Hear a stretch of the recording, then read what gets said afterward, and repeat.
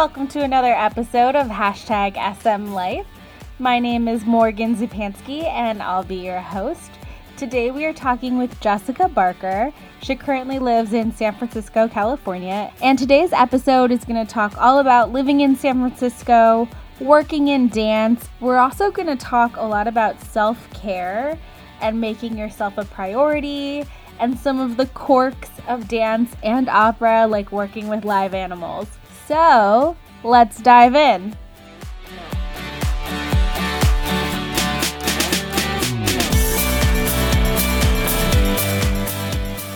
Hello. Hi. I'm so glad to be talking with you today, Jessica. First question, tell everybody what you're working on right now, how you're spending your time, whatever that means to you. Great. Currently, I'm an assistant stage manager for the San Francisco Opera. We are right now in between the summer and the fall season. So I am actually 1 week into a 3-week break. So currently I'm just enjoying a little bit of downtime after the summer's fast and furious pace and getting ready to go in prep for the fall season, where I am assistant stage managing on 2 different operas out of the 5 for the season at San Francisco Opera. Wow. Well, and I've heard San Francisco Opera has a very crazy busy schedule. I hear they have you working nonstop. Yeah, I mean, it's a traditional 6 days a week kind of working atmosphere. And it is really busy because everything runs in repertory. So we're all working sort of all on top of each other all of the time. But it is one of the best teams I've ever worked for as a stage manager. And I feel that not only is it a lot of really talented stage managers involved in this team, but it also is well evenly distributed, the weight of the responsibilities, I feel. So I feel although we're all working fast and furious, we've all got a lot on our plates, but it all seems really manageable, and we have an excellent support structure within the team at San Francisco Opera. Absolutely. Well, and, San Francisco Opera, it's like a giant, beautiful, big ship, right? You do these tremendously big shows, and San Francisco Opera has been doing it for a long time now, so there is structure in place and support to allow you guys to do really cool things.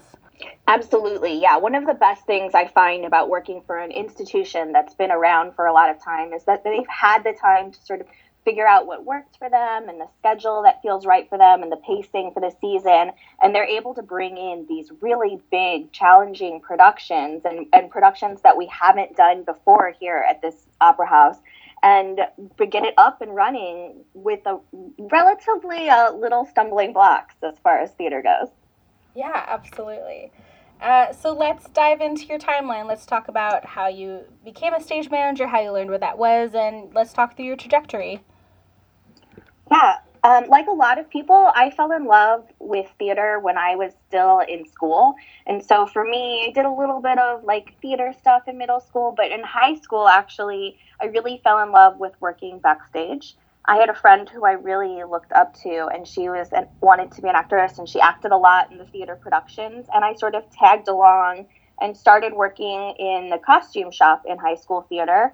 And in that high school environment, sort of as you got older and became a sophomore, junior, or senior, you took on more responsibilities. And I found myself about my junior year stage managing for the first time. And I absolutely fell in love with it. I found so many aspects of it to love that worked really well for me in this communication aspect of bringing together all the departments, to just being in the center of the production process and being able to help coach it along and be able to support the process from the beginning to the end was really satisfying for me. So I ended up pursuing it into undergrad, and I went for a BFA in technical theater at the University of Central Missouri. And from there, I actually went straight into grad school. So I have a MFA from the Yale School of Drama in stage management. And after graduating with my MFA, I went straight into the New York theater scene. And I was working in New York theater and loving my life there when I was looking for a summer job. Summer in New York is often workshops oriented. And I was looking for something out of town, change up the pace a little bit. And I ended up applying for what I thought was going to be a summer position in San Francisco, and turned out to be a 46-week contract. So I actually picked up and moved out to San Francisco to work with the San Francisco Ballet. And that was 8 years ago. something like that. So I've been out here ever since. So I worked for 6 seasons with the San Francisco Ballet before changing over to the San Francisco Opera, which I changed over. This is my 2nd season with the opera company now. Okay, so lots of questions out of that. First of all, making the move from New York to San Francisco sounds like it would be a really hard thing to move across the country. What made you decide to do that? I think the reality of the student loan situation had a lot to do with it, and the stability of a long-term contract was extremely appealing to me. It took a lot to take me away from New York. New York was the dream for a very long time, and being in theater, and it seems such the epicenter of theater, I think it's easy to get super focused that New York is the end-all be-all for theater. And it took a while for me to really wrap my brain around a reality of not having a New York-based theater career. And I think once I allowed myself to get past this just mental roadblock for myself and allow myself to think about my stage managing career as a much more expansive and a larger breadth of material to work with, then I think that really freed me up to just embrace what life might bring to me and pick up all the bags and just trek cross country. I think that's so important, and I'm sure I know that's something that a lot of people struggle with, right?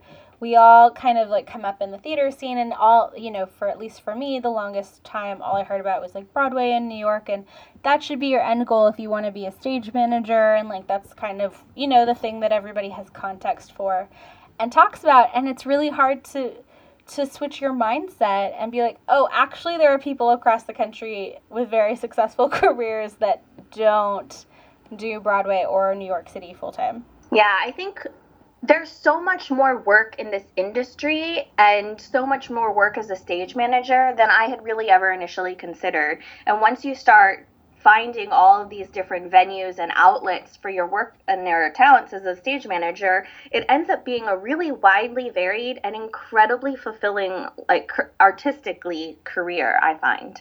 Absolutely. So when you were in New York, had you done a lot of dance? No, actually, I hadn't done any dance. This is not a story you'll hear very often, I guess, but I hadn't done any dance, not in an educational or in a professional setting. What I did have was a really, really well-honed set of skills as far as technical aspects of stage managing, and a really open atmosphere about how to approach things. I was really willing to let the company mold me into how they wanted things to run to a certain degree. And then also because I had like a lifelong interest in music and I already read music very well, I was able to connect with them on just the music side of things and really taking it from like my experiences in musical theater and applying that widely to the work that we were doing at the ballet. So when you got offered a contract at the ballet, was it like a 3-month temp contract and then it was a full-time, or was it the initial offer was for the whole season? The initial offer was for the full 46 weeks. Oh my gosh. So, okay, you went from doing no dance and living in New York to taking a year-long dance contract and moving across the country. That is like I'm so in awe of that. Good for you. Like, way to like take a chance and live your best life. Thanks. When I look back on it, it seems shocking to myself too. when you're living your day to day, you're like, okay, there's a difficult decision to make. And I thought to myself, if I don't like it at the end of one season, let's just at least knock down some student loans and you can always move back. But yeah, I gave up my apartment in Manhattan and I sold all of the things that I had in it to the next girl who wanted to take the apartment, and I left most everything behind me and picked up and moved. Wow, that's crazy. Thanks. And I love it. I love it though. But things will do for our art, right? Well, yeah, and I think everything you just said, I was like nodding my head the whole time, right? Like, yes, like big picture, it's a crazy thing, but in the moment, like, I mean, I have conversations like that with myself all the time. Like, Okay, so I'm based in LA, but I'm talking about this job in Austin right now. Do I want to take it?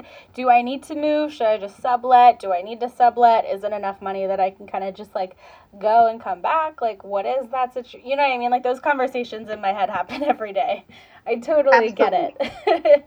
And Well, it's so just, you're based in LA. Have you worked in other cities? yeah, I have. I mean, I know a lot of our peers that have, a lot of people are working in New York and staying in New York. And a lot of people I know freelance all over the country, and they may have a home base and some of them don't, but they go where the art is and where the projects are that move them and drive them. And I think it's amazing the amount of shapes and forms that this career can take, from touring to New York to regional theaters to West Coast based. It can really take any shape and form that you want it to be. And I think giving my career some space to let it take its own shape was one of the best things that I did without consciously even knowing I was doing it. Okay, let's dive in a little bit deeper. You get to San Francisco. You hadn't lived there before. You took this contract. Like, what was that experience like for you? Yeah, so I mean, in a nuts and bolts kind of way, there were some like practical things. So I had one friend in San Francisco that I knew, and he let me stay with him for a couple weeks while my things were coming cross country and I apartment hunted. And so there was like the practicality of finding a place at the same time starting my new job. But joining the San Francisco Ballet, I found to be a really easy transition. The dancers in the company there are exquisitely talented and incredibly supportive. And I felt very instantly with the company members this immediate connection and this immediate draw to helping put on the most beautiful productions that we can and wanting to support that process to the best of my abilities. And so as a stage manager, it felt really easy to sort of jump right into the fray and start getting work done. They have a very, very full, busy season, and it starts with Nutcracker in December and it goes all the way through May for performances. But because it runs in rep throughout the whole season as well, all of the rehearsal is front loaded in the fall. So it ends up being a pretty stacked. So once things started moving, it's really just keeping up for the ride. Yeah, I know that schedule well. So then you're approaching ballet for the first time and dance for the first time, like just on a really like tangible, hard skills level for a second. Like, how did you do that, without that like knowledge base and previous experience? Like, how did you anticipate how you were going to call the show? Like, because yes, there are music cues, but sometimes it has to be visual. Like, just for anybody that doesn't have any dance experience, it's like, wow, I can do it too. Like, how do they do it? Yeah, so there's sort of two. I There's no set way, of course, to stage manage, but there's sort of two ideologies about stage managing dance, and one is calling it to a score, and one is calling it to what I call a blocking script. So just all on the visual elements. And for me, I think the first step was speaking the language that they speak. So it involved, for starters, being really comfortable and asking a lot of questions. There was a lot I didn't know, and I just needed to ask the questions and keep finding my way. And then some of it was just research. So I found that ABT, American Ballet Theater Company, their online website has this great dictionary of ballet terms, and between YouTube tutorials, and I ended up actually enrolling in an adult basic beginners ballet class just to even further learn. So I spent a lot of time sort of cultivating, my understanding of the terms that they were using in the rehearsal process and developing the language skills to be able to create a blocking score that, of course, not only myself could follow, but any subsequent stage manager as well, because San Francisco Ballet focuses really strongly on world premieres as well. Was one of my main draws to them as a company. In my career, I've focused a lot of work on world premieres, and sort of the development of new works has been a primary focus for me. So working with that to sort of develop something for myself that worked and for anybody else down the line would work was a starting thing for me. Predominantly at the San Francisco Ballet, we call from a musical score, unless really otherwise necessary. There's a couple of Phillips Glass pieces or John Adams pieces that I'll prepare to a blocking script because I think it's much more accessible and much more reliable for those pieces. So I judge on a ballet to ballet or music score to music score basis on how I'm going to approach it. But I think becoming comfortable with some terms for me was the beginning foundation point for accessing dance as a stage manager. I think that's so smart too that you took like an adult intro ballet class, because then you can get it in your body a little bit too, right? It's not just in the mind. Absolutely. I think one of the strengths of a stage manager is being able to, feel in time and feel the show like in your body, if you know what I mean. And to me, being able to better understand what they were expressing and the goals of the expression of the art that we're doing, being able to get better in touch with that in like my soul, I felt really helped strengthen my stage managing. Yeah, and there's something, when people ask me, like, how did you learn to read music and how do you read music for opera? I think the same is true for dance in any kind of musical show to a certain extent. Like, there's being able to read the music, and then there's that extra instinct that comes with knowing the show, knowing the performers, knowing when someone holds a note and that maybe the orchestra is going to choose to move on, but the performer is going to stay an extra second. If there's an aria coming up, she might milk it, she might not. We'll see how it goes. And just knowing how to feel that and follow that in addition to reading what's supposed to happen on the page is really important. Absolutely. That's exactly it. So how many people are on the team at the ballet? So the ballet stage management team is a 2-person team. I was hired as the assistant stage manager to a stage manager who had already been in residence there for several years. And actually, during the time that I was there, through some AGMA negotiations, we changed the titles to better fit the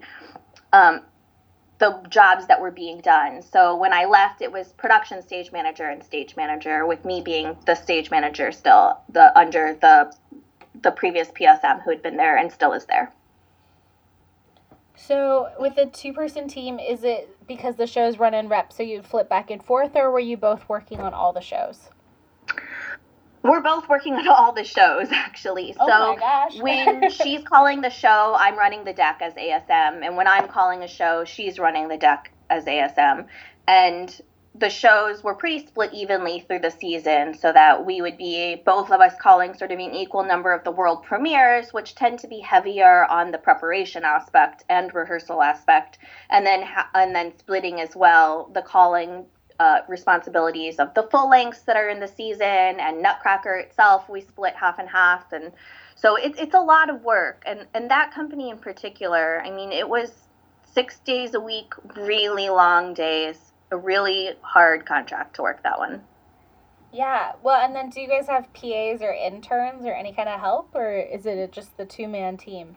It's just the 2-man team. Stop it. There was, yeah, it's a tough contract, that one. And the San Francisco Ballet, for starters, being focused so wonderfully on new works and world premieres, and then also having such a robust presentation of the classics, the Giselles, the Swan Lakes, the Don Quixote, being such a wonderfully well-rounded company that it is, it presents a lot of challenges as far as the stage management team of that size. And there was one show that was so particularly large, and that would be Frankenstein, the ballet, believe it or not, that we did hire a third. But for the rest of it, it was just the 2. So just like logistically, when you are working a dance show, let's talk about Swan Lake. It's something that most people can reference. For the stage manager or the ASM that's on the deck, running the deck, what does that look like? So with ballet, we don't have to cue any entrances like you do in opera, which is nice. So it's more flexible to be able to run the deck as a 1-person ASM team. But in the goings of, there's some technical complexities. So I would say that as an ASM on deck for a ballet piece, I would be wherever the most important technical aspects are happening. So whether it's, the lifts bringing up the vision of the white swan that the prince has, I would be near the lifts for that. And any big scene changes, we do a big scene change into the act 4 instead of doing an intermission there. It's just this fast, quick change set. So I'll just be around making sure that all of the cues execute properly, making sure everybody is safe. And I guess that's actually one of the big ones for dance, is making sure everybody's safe and feeling well. Because of the physical demands that dance entails, body fatigue and injuries and all these kind of aspects for the performers come up that we might not necessarily have to deal with as often in theater aspects. Yeah, absolutely. So really, in a lot of ways, working in ballet is more similar to a theater ASM track than an opera ASM track, is what I'm hearing. Yes, I would agree with that. And then do you think there are any quirks to working specifically for ballet that you don't have to deal with in opera or theater? Quirks in ballet. Let me think. With ballet and any of the dances, with the amount of injuries that can happen, I would say is the most specific thing that's individual to dance stage managing. The realities of having to put somebody into the show while the show is still running. So, for instance, there was one time one of the male dancers was doing a manège, which is one of those beautiful things where they circle the stage doing leaps. And he leaped past us and basically signaled to me running the deck that he didn't feel physically well enough to continue the show. So we had to ready the cover while he continued his solo. And as soon as we could, leap him out and leap in the new person to continue the show. And so there are these like mid-show changes of casting that's happened, or pauses that we've had to have while we ready a cover and put them in if somebody's no longer feeling well enough to continue the show. That is something I had never experienced as a stage manager until I worked in dance. And are the covers, are they more like swings like on Broadway where it's like 2 or 3 people or 6 people and they can do any track? Or are there covers for specific roles? How does that work? So at least within the San Francisco Ballet, it normally worked as multiple castings. So for instance, because Swan Lake is often you want to see a specific dancer, maybe dance the lead, there'll be several castings. So say there might even be up to 5 girls that are going to perform Odette Odile in Swan Lake. And there might be 2 or 3 different forms of casting for the whole corps. So you could go to see Swan Lake 3 times in the week and see completely different castings. So in that respect, it's not so much that there's covers as there are alternate people who have learned the role that we can put on. I see, and then you kind of like move people around like a chessboard almost as you need them. Yes, and so for instance, if your principal man might go out on Swan Lake, then you can't just replace him because he'll never have danced with the female and they might not be the right heights to dance together. And so you'll want to replace the whole couple usually. Yeah, absolutely. Well, and those are things you just don't think about until you do, right? Yeah, until you have to. Yeah. What about paperwork? Just to like talk through all the hard skill stuff.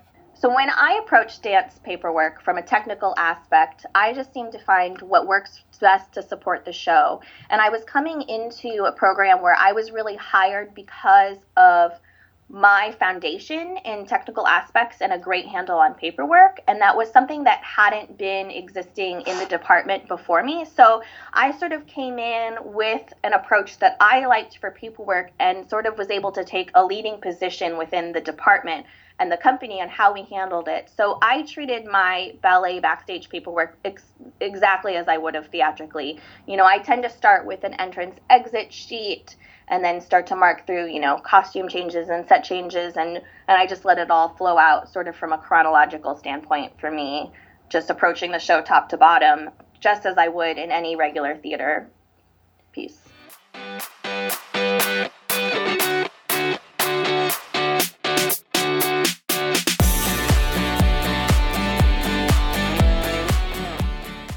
So then what made you decide to switch from ballet into opera?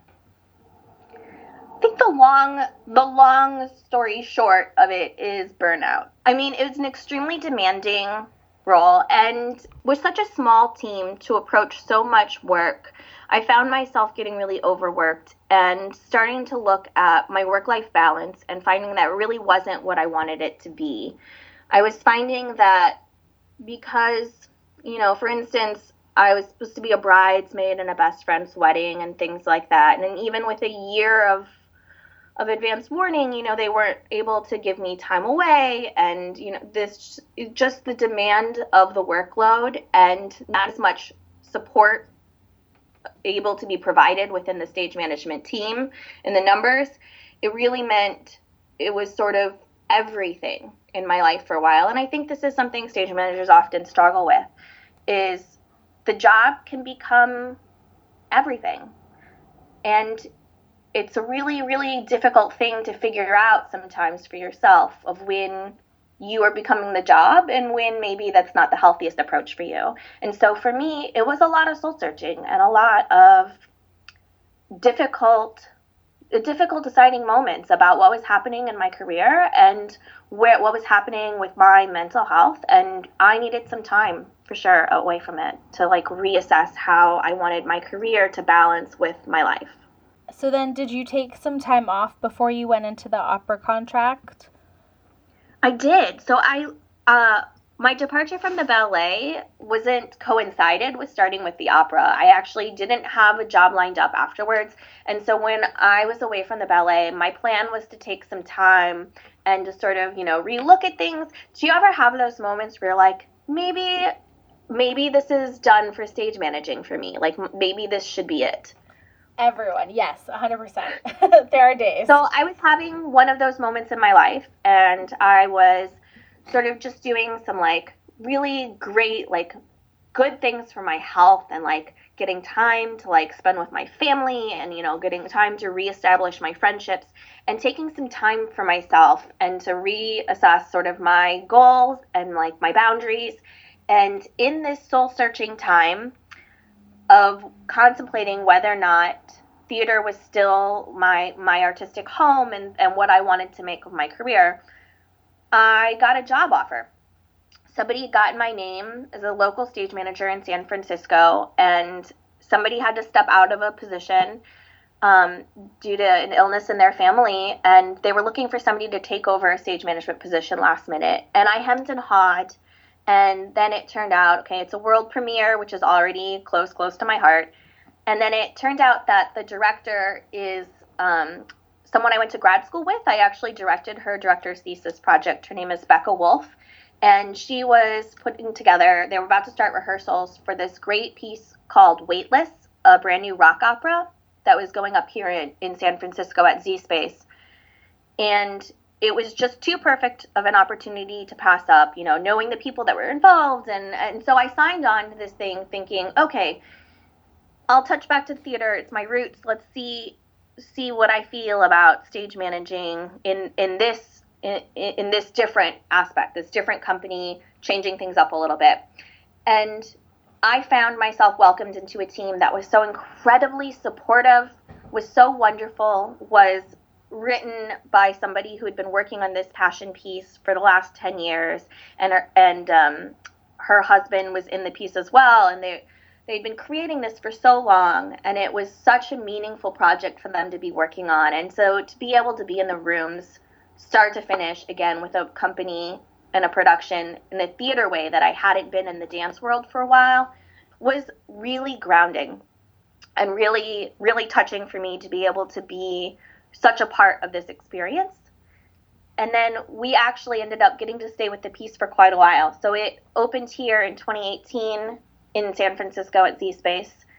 And then it actually ended up getting picked up at Under the Radar Festival in New York this winter, early January, and I was able to go with them to that. And from there, ACT here in San Francisco picked it up, and I was actually able to join them for that run as well this spring.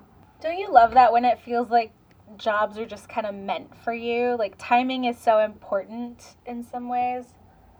Absolutely. I think that all of the best moments of my career, with a little bit of breathing space and letting sort of some fate come into play has absolutely driven my career into the right place. Like just having a little room to breathe and then letting sort of my career guide the way has been working really well for me. But so yeah, it just was the perfect opportunity at the perfect moment that fell into my lap. Do you know Jamie O'Hara?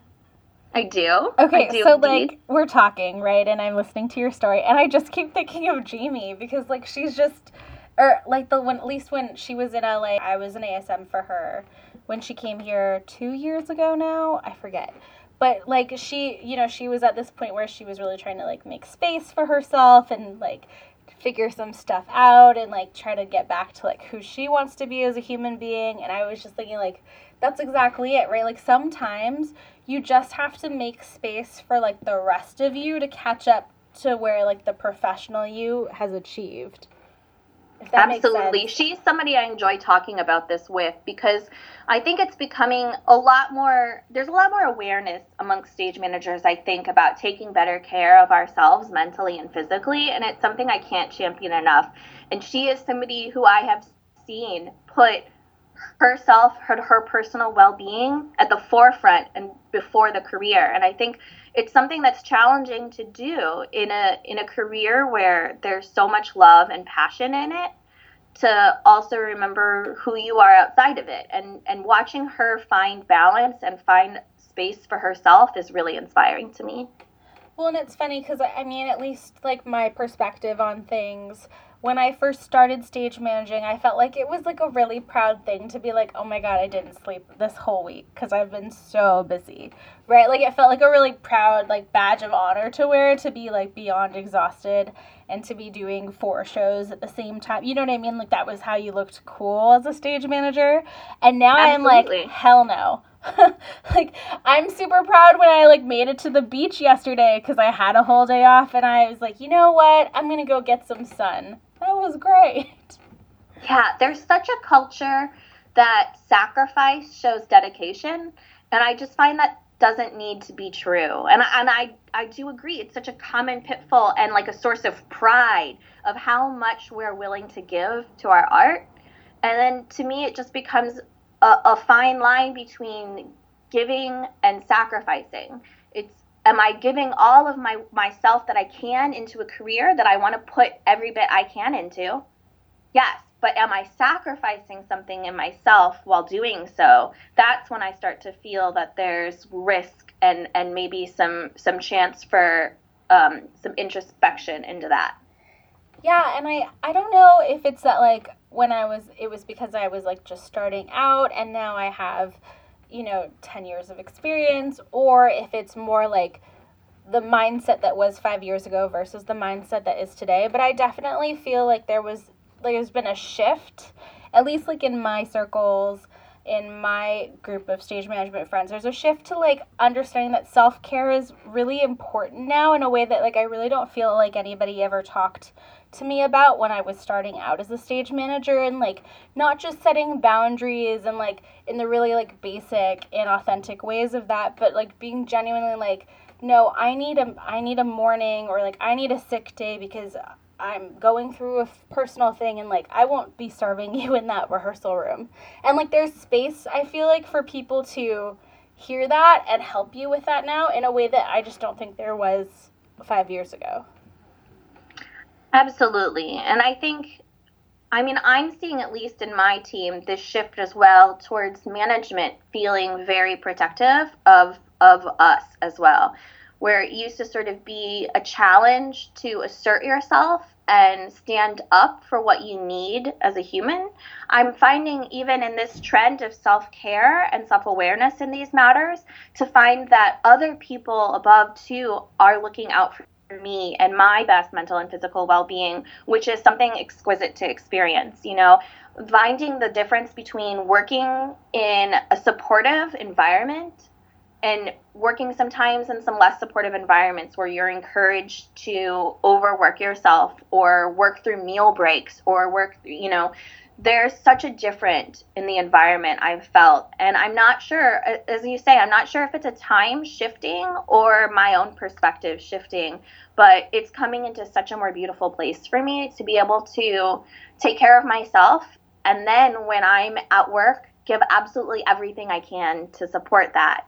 Yeah, and it's funny because I remember in interviews I used to get asked like, well, what's your hobby? And I used to be so annoyed by that question because my answer would always genuinely be, well, my hobby is stage management too, because whenever I'm not working, I'm shadowing. So my hobby is like observing other people, I guess, because it was like genuinely what I was doing. And now I'm like, no, like, first of all, we want to make sure you have a full life. So when I'm asking about your hobby, when I'm interviewing people now, it's partially like I want to get to know like the full person. So tell me something else you're interested in. And also it's partially like, like be a full person, like make time for your friends, make time to live the rest of your life. If work is your whole life, then like when you don't get the one job that you really wanted, like it's going to really suck. Yeah. And it's something so different too about, it doesn't mean we're saying support the process less. It's absolutely not that. And so I think it's, for me, a long time, it took me a while to realize that taking care of myself wasn't taking less care of my production. It could absolutely be everything it's always meant to me to stage manage. And I can still give all of myself to a project. But by taking better care of myself outside, I could better support others. That is so key, and I think that was so well said, 100%. So I want to talk a little bit about like San Francisco as a general city to work in for a minute. Just like what are the opportunities available to people that are maybe interested in working in San Francisco?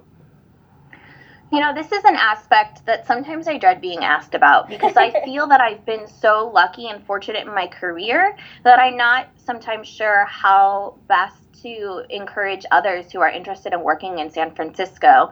The best thing I can say about San Francisco is that it has such a large and varied theater audience here, and so much art happening in this city at any one time, that there's an opportunity to really explore and find these companies that have individual focuses that might best align with you. And so like right now, I've been talking with some companies that are really, really focusing in new works, and especially with this day and time of age that we are in America right now, are focusing on having something to say about that, using our world of theater to reach out to others and to say something in the statement in this time, is how I'm sort of accessing this community in San Francisco, is like using my interests to drive it.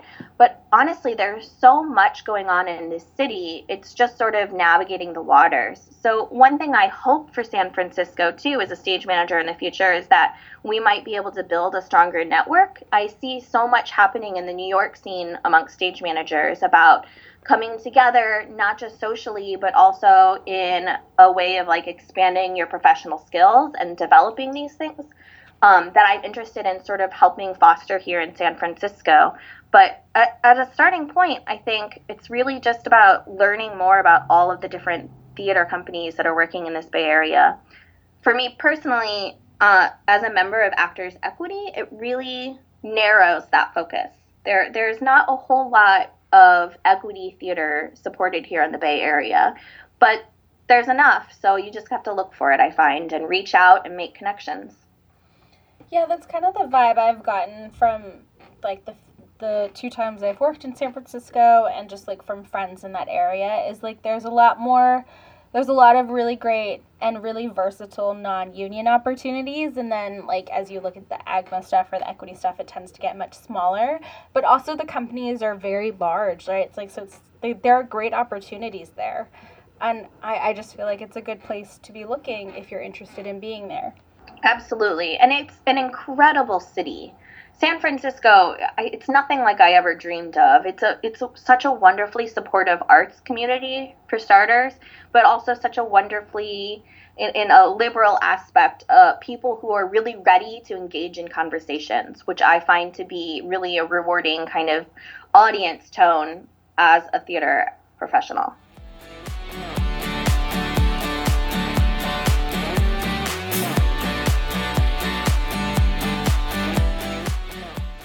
So then one other thing I want to make sure we talk about is when you made the shift from dance into opera. Had you done opera before at all? um, huh. I had not done much professional opera work. Most of my work had been for smaller scale opera companies, and it had been as a PSM, not as an ASM. And ASMing for opera is so absolutely unique, different, and challenging in its own way. The queuing of entrances is its own, absolutely its own track of cues, and it can be fast and furious and challenging, and you're on your feet and you're running around, and I find it so absolutely artistically satisfying to be like this hands-on part of the process. But it's not something I had experience in, so it's been a sharp learning curve for me. So I had done some stage management in an educational setting with the opera center that was at the Yale School of Music. And then just some small stuff since then. But no, I actually didn't have much experience in opera. Jessica, good for you. You're like my spirit animal right now. I'm like, yes, she just went for it. I love that. Yeah, I find I'm surprisingly adept at convincing people to let me have a go at something. You know, I feel that I know my skills and abilities, and I have a great ability to do the research to know what it's going to take, and a real willingness to open myself up for other people's advice and to really welcome people to help guide me to learn something new. I find there's really little else as satisfying as learning new things. I'm a lifelong learner for sure. I absolutely adore reading and just doing research into things. So by just putting myself at the forefront ready to learn, I feel like has opened up so many opportunities in my career. So then, I mean, yes, queuing backstage as an ASM is definitely its own skill set. And I think even there is multitasking, and then there's being an ASM on an opera deck and the multitasking that comes with that. And it's its own weird, unique muscle because you're running the deck like you would in theater, and simultaneously you're also queuing and being able to have one ear listening to the music and one ear paying attention to the crew member that's saying that maybe the rigging isn't working or the deck shift might not go as well, and being able to do both at the same time. And I don't know, I always find it really hard to teach or help people anticipate that, but I'm always want to make sure they know it's coming because it happens. And it's always so tricky. All of that 100% resounding yes for me. It was a really interesting challenge because I have a lot of experience calling a show, but rarely are you interrupted during a calling of a show. People have a lot of respect to your space while you're calling a performance, or maybe you're even in a tech booth and nobody can get near you. So the few interruptions you have might just be somebody on headset alerting you to something of whether or not you need to make a decision. You know, you might get alerted to something's wrong with the rigging. We're going to need to stop the show. That's the kind of thing you get interrupted in your call with. However, on deck, people might just try to chat with you. There's just a whole world going around backstage, and the number of different things that are coming up that you're juggling, that your mind needs to be on, the multitasking is next level for sure. Oh, yeah. I remember there was this one time I was an ASM for it. There were 3 ASMs and one calling stage manager, and we were in the first act, and the show lighting system went down, and we were doing the opera and work lighting, and we were also doing a fight call backstage, and the lead singer on stage, he was upset because the beverage that was in his cup that night wasn't what he wanted, so he was sending supers off stage to get a different liquid in there, and we were like, hi, we're a little busy. But also you're about to do an aria. We want to make sure you have your throat coated the way you want it coated and so that you're able to do that aria. So of course we will get your beverage for you. And also I'm trying to help the electrician figure out how to turn on some lights that are set and battery operated on the set while we're using the work lighting. And hopefully we'll keep going. But every day, you know what I mean? A costume broke backstage while someone's being cued on, and it's nonstop in the most exciting way. I love it personally. I do too. It's an absolute love for me. And it never like, you just can't anticipate the things that might go wrong. On the biggest scale, all the way down to somebody's beverage on stage, and it all is important to the process. And so having to have my brain spread that thin and my fingers on everything is something that really is fun for me.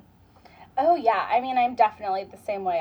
It was really challenging in the beginning to figure out, like, it was a little bit like shell shock, like, oh, this is not the environment I am used to. Oh, like these singers and these supers, they want to talk about their morning while I'm trying to like count music right now. And oh, that's your cue. Go, go, go. You know what I mean? It was like definitely a shell shock, but now that I have done it for a while and I'm comfortable in it, absolutely love it. 100%. And it's such a fun atmosphere backstage that it can be such a difficult thing to keep your brain, you're counting cues and counting measures. For instance, I'm from St. Louis, and our hockey team, the St. Louis Blues, just won their first Stanley Cup. Yeah. And there's a couple other St. Louisers in the chorus. And so I'm trying to count, and I'm ready to cue, Carmen entrances of the chorus at great specific intervals.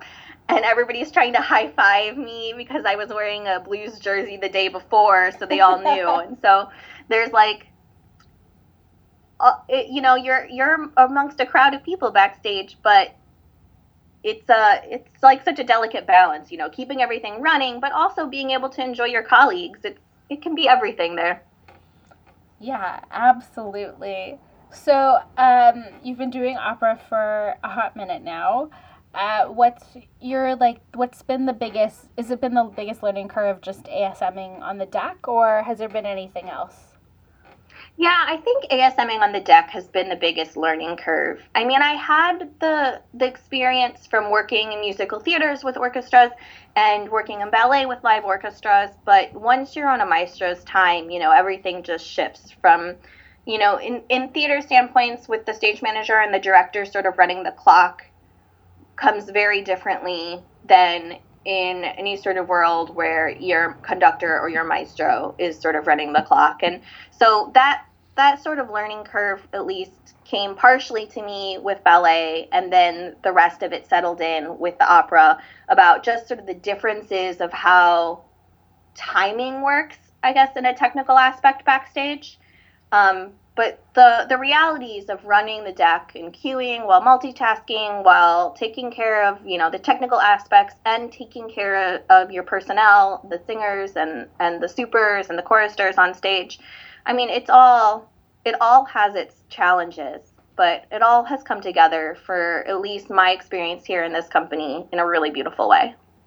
Have you done an opera with any live animals yet? Yeah, actually, our Carmen just had a horse in it, but I've actually done more dances with live animals in it. Okay, so let's talk about that for a minute, because I feel like, first of all, it's such a unique thing, and once you've done it, you can't undo that. So, what has your experience been? Well, for starters, if you ever do a show with two dogs, I would make sure they're both girls, actually, because when you put a boy and a girl dog on stage together, sometimes they get their own interests. And we definitely had to drag humping dogs off of a stage during Giselle one time. Oh, no. The audience thought it was hilarious. But it just goes to show, though, that live animals adds a certain different level than any other, aspect you could ever imagine before. So most of my experiences has been really, really wonderful. I've done a Don Quixote that has a donkey and a horse in it, both ridden for entrances. And then we just did a Carmen with a horse in it that's ridden for multiple entrances. And I've had amazingly wonderful experiences. My experience, oddly enough, is that most of the animals learn their musical cues for entrances, which is very funny to see the animals start to move on the music that you normally stand them by for or something is really, really hilarious. But because they just know. They do. And of course, there's the odd animal that poops on your stage, and you always are prepared. We always send somebody out in costume from props that's dressed as a super whatever and has equipment to clean it all up. And that's even more true and especially important in dance, of course, where the floor is such a fundamental aspect of their performance, and needs to be, clean in a way that, isn't slippery, isn't too grippy. The floor is so specific for dance. But I've got great positive experiences working with animals. I love that so much. I really want to do a Noah's Ark opera. I don't know why that's on my bucket list, but it totally is. I just feel like it would be so hard in the best way possible, and I'm like, bring it on. That sounds amazing. And I can't decide if I would want to be a part of that or if I would run screaming at the mirror, like, thought of it. All I say is I did this one show where I was in ASM back still at school, in grad school, and there were 2 goats. And it was this show where the crew was really part of the production, and we were very, very visible and an element of the production. And I had to lead these 2 goats across the stage and then bring them to this, open set piece basically and hide out with these goats. And the stage had been previously covered in food from a previous scene, so there's popcorn everywhere, and so dragging these 2 goats that are trying to eat everything on the floor across the stage is a moment I will absolutely never forget, and would never want to do again. Oh, no. So I'm great as long as all I have to do is get them onto the stage and do nothing with them while they're on the stage. Oh, gosh, yeah. But all I can say is that with any great big company, the larger you get, the more specializations each department can have. And having wonderful animal handlers or having wonderful props departments that know how to best support having animals on stage is crucial. I have so much respect for absolutely every person amongst the teams of the War Memorial Opera House where I work, and really nothing but the best to say of every team of crew I've ever worked with, really. But the team at the War Memorial Opera House is fantastic, and how they support us having these animals on stage. I mean, our horse had special aisle runner carpets laid for his whole track to walk, and they would hold the elevators open so that it could come through the most easy pathway in. It had a carpeted walkway, so we didn't hear hoofs clomping backstage before their cue. They take such good care of these animals and the way that they're in the process, the way they're in the production, to be at least as healthy for the animals and safe for everyone around as we possibly can make it. And then I'm I instantly go into a thought process of wow, this is so cool, and it works so well when you're at a larger scale, a place where they can give you that kind of support. And then I'm think about Game of Thrones, and I'm there's so many people involved. It just then my mind just kind of explodes, and I'm cool, never gonna want to do that. I get so many reactions from people. In San Francisco, obviously, the predominant industry is tech, startups, all this kind of thing is the predominant industry. So usually when I'm mingling, people find out that I work in opera, it's of great interest. It's so unique to them. And to find out that I have a degree or specialized training in this industry to do this really unique thing that we do is always so interesting to them. And it makes me just think about what specializations there are in all of the entertainment industry. And so when I look at something like Game of Thrones, I can just think of how many people are back there working on each special thing. There's some person creating these amazing hats and amazing hair pieces that we're seeing, and so many teams working on these animals. It takes just a huge village to do these entertainment aspects that we watch.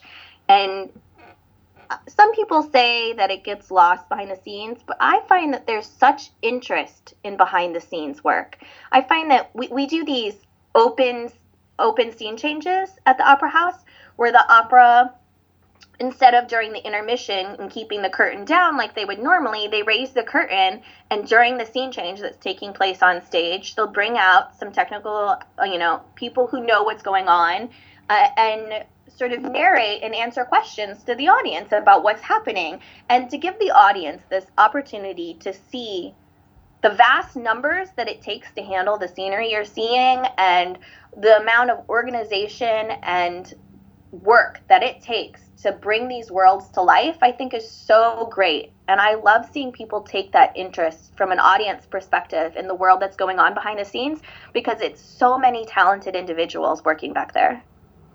I think that's such a great point, and it's so true, right? Like, I really feel for any stage manager, regardless of whether or not you feel like opera is something that you want to pursue and work in, I highly recommend shadowing a stage manager in an opera house for like a big opera or something like La Boheme or something where there's shift changes. It'll blow your mind how many people there are that just help make this thing happen. Like, it's incredible to watch, even if it's not something you want to do. It is. It's choreography of its own kind, and it is a beautiful thing to see. 100%. Well, and like, even I think also a really great point is like talking about there are jobs and there are people doing jobs that you would never even think of. Like, I was watching the documentary for the last season of Game of Thrones, and there's a snow guy. Like, there's a guy and his entire job is to do snow for the entire show. And like, there are different like thickness levels and like where it's going to be sprinkled and like how many feet out he has to do, because what's going to get shot on camera and what does it look like, and each day it's a different kind of snow, and like, you know, like, is it going to really snow, is it all going to be fake snow, like how do they balance out that interaction? And like, it's so much detail that you would never think of, except, oh cool, like there's this person doing that. And I think it's the same for stage managers. I think that there are people who get really stuck in the traditional expectations of where a stage manager can be and what they can do. And there are so many different things that require stage managers that people don't talk about or expect. I think that's so true.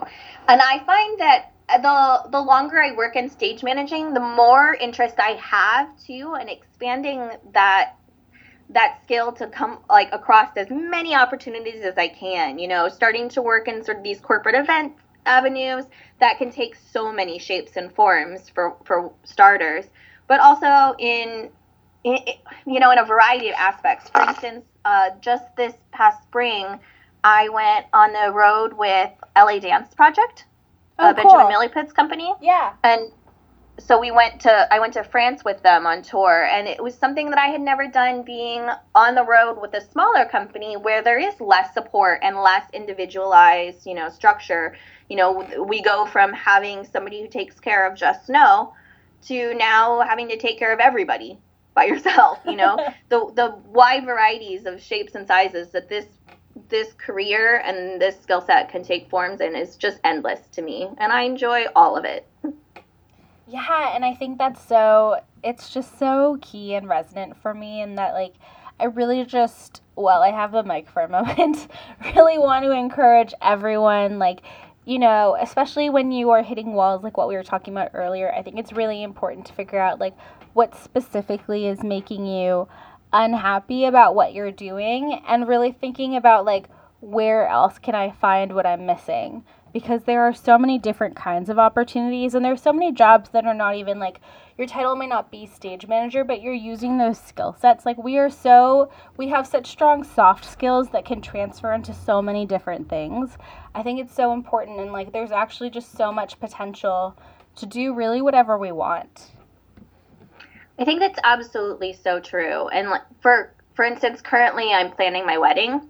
Yes, congratulations. Thank you. And it was always, for the longest time, what I talked about as being my backup career, because I always felt the skills so aptly applied to that different sort of performance of itself. And just in being outside of my theater zone here, but applying these skills into a completely different realm, just reminds me, exactly like you're saying, how applicable these soft skills are to really anything we want to do. So last question for you, Jessica. Big picture advice. What advice would you give to your younger self? I think some of the best advice is advice that I hear all the time being given, and things like, never burning the bridges because it's a really small theater company, when you find yourself burning out, to take better care of yourself. But I think the thing that I've been really dwelling on lately for myself, and actually is more my advice to myself for my continuing career, and I think would have been helpful to hear earlier on, is that I trying to make my choices in a way that guides my full career, not just my today and my tomorrow. So when I'm thinking about what's helping me or what I'm going for next, I try to think, if this is going to lead me down the line to a place where I want to be, does this support my bigger pictures? I think personally, I find my life to be easier when I have long distance goals. So I try to set something, of a 5-year plan and a 10-year plan. And I have absolutely no concerns of whether or not that is achieved or not, but having a forward motion and something to go towards gives me great purpose. And by keeping my framework and my vision as a larger picture and a down the line viewpoint, I find I'm better to navigate my today in a healthier way, and allows me to make some of these decisions, these harder decisions about what jobs not to take because your plate's already full, or when to maybe say goodbye to a job that you love, but it doesn't support your work-life balance in a way that you need. Those choices become easier when I frame it and keep in vision what my longer-term goals are. So that would be my advice. I was nodding my head the whole time you were talking. It was yes, yes, yes, yes, yes. And I think I just want to end the episode by going back to something you said earlier, and just a reminder to everyone that self-care and taking time for yourself and your personal life doesn't mean that you have to give less to your work life. I think it's so important to remember that you can still give 120% and take care of yourself. Absolutely. It just allows you to give 110% to your regular life too. To have a more well-rounded, more fully lived, experience. To have so many more things open to yourself by allowing yourself to take care of your body and your emotional well-being. Yeah. All right. Well, thank you so much, Jessica, for talking with me today. Thank you. It's been an absolute pleasure. Also, do you have an Instagram, or if people want to get in touch with you to ask follow-up questions, or an email or something, is there anything that you feel comfortable giving? Yeah, I'll give my Instagram handle. Okay, my cool. Instagram handle is IEKIKALYNN.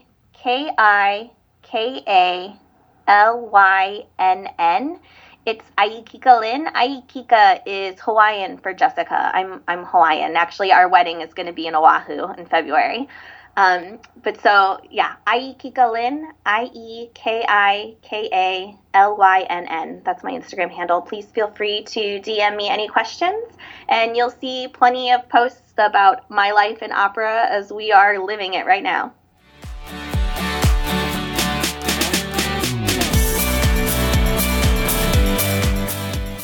Well, that concludes another episode of #SMLife. By now you know the drill, but just in case, a few things before you go. Make sure that you rate and review this podcast wherever you're listening to it. It's going to help other stage managers find our show. Also, make sure to click subscribe so you see the new episodes as they show up every week. This podcast is presented by the Stage Managers Association. If you want to keep up with the SMA on social media, they have all the socials. They have Twitter, they have Facebook, they have Instagram. Definitely check them out. Also, if you want to keep up with me on the socials, you can look for me on Instagram at Morgan_Zupansky. On this week's episode of #SMLife, you heard from Jessica Barker and myself, Morgan Zupansky. Thanks again for listening, and stand by for more episodes soon.